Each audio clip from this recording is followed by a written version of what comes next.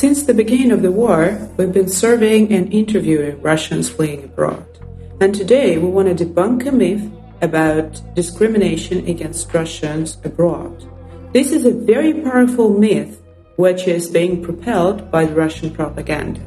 But from what we get from our interviews and surveys from 60 countries around the world, we see it's very far from reality. Hi, I'm Gulnaz, and you're listening to За границами, which means abroad and also beyond borders in Russian.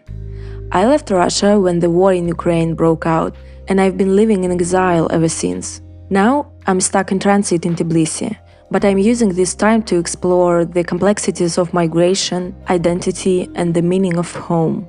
After a year, I've teamed up with my editor to explore the meaning of migration for Russians today.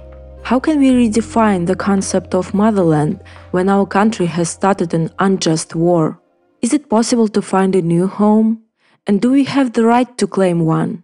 And how does colonialism in Russia shape migration during times of war? This podcast is my intimate audio diary as I search for a sense of home beyond borders.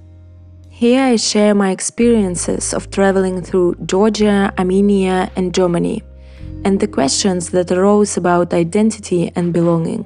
Join me as I explore the challenges of finding a sense of belonging in a world of shifting borders and gain insights from experts on the meaning of identity and home. Along the way, I was fortunate enough to speak with sociologists and psychologists who provided expert insights on these complex issues. We experience loss and go through the process of grief. Not only when a loved one dies, the identity crisis is very similar to going through grief. When our expectations of the future and ideas about how this world works collapse, we also need time to reconsider and reassemble ourselves before we can move on. It's an active process and it lasts at least a year. Philosophers and artists shared with me their opinions on what role memories of homeland play in our lives. Human rights activists described the pattern of Russian aggression and how it affects migration in post-Soviet countries. With political scientists, I discussed the terms we should use to describe migration in post-Soviet communities.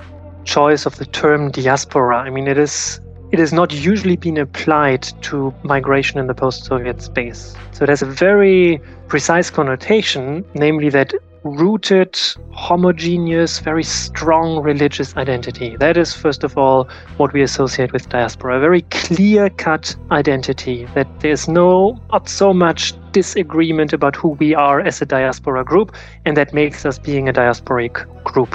And I think it really doesn't travel well to Russia, because it's such a multicultural, multi-ethnic country with a very contradictory history that can't articulate Russians abroad into this homogeneous concept of, well, this is the Russian diaspora, because there's no such thing. Russians abroad are very diverse. Thanks for listening. It was Gulnaz, Studio Talk and podcast За границами. See you beyond the border.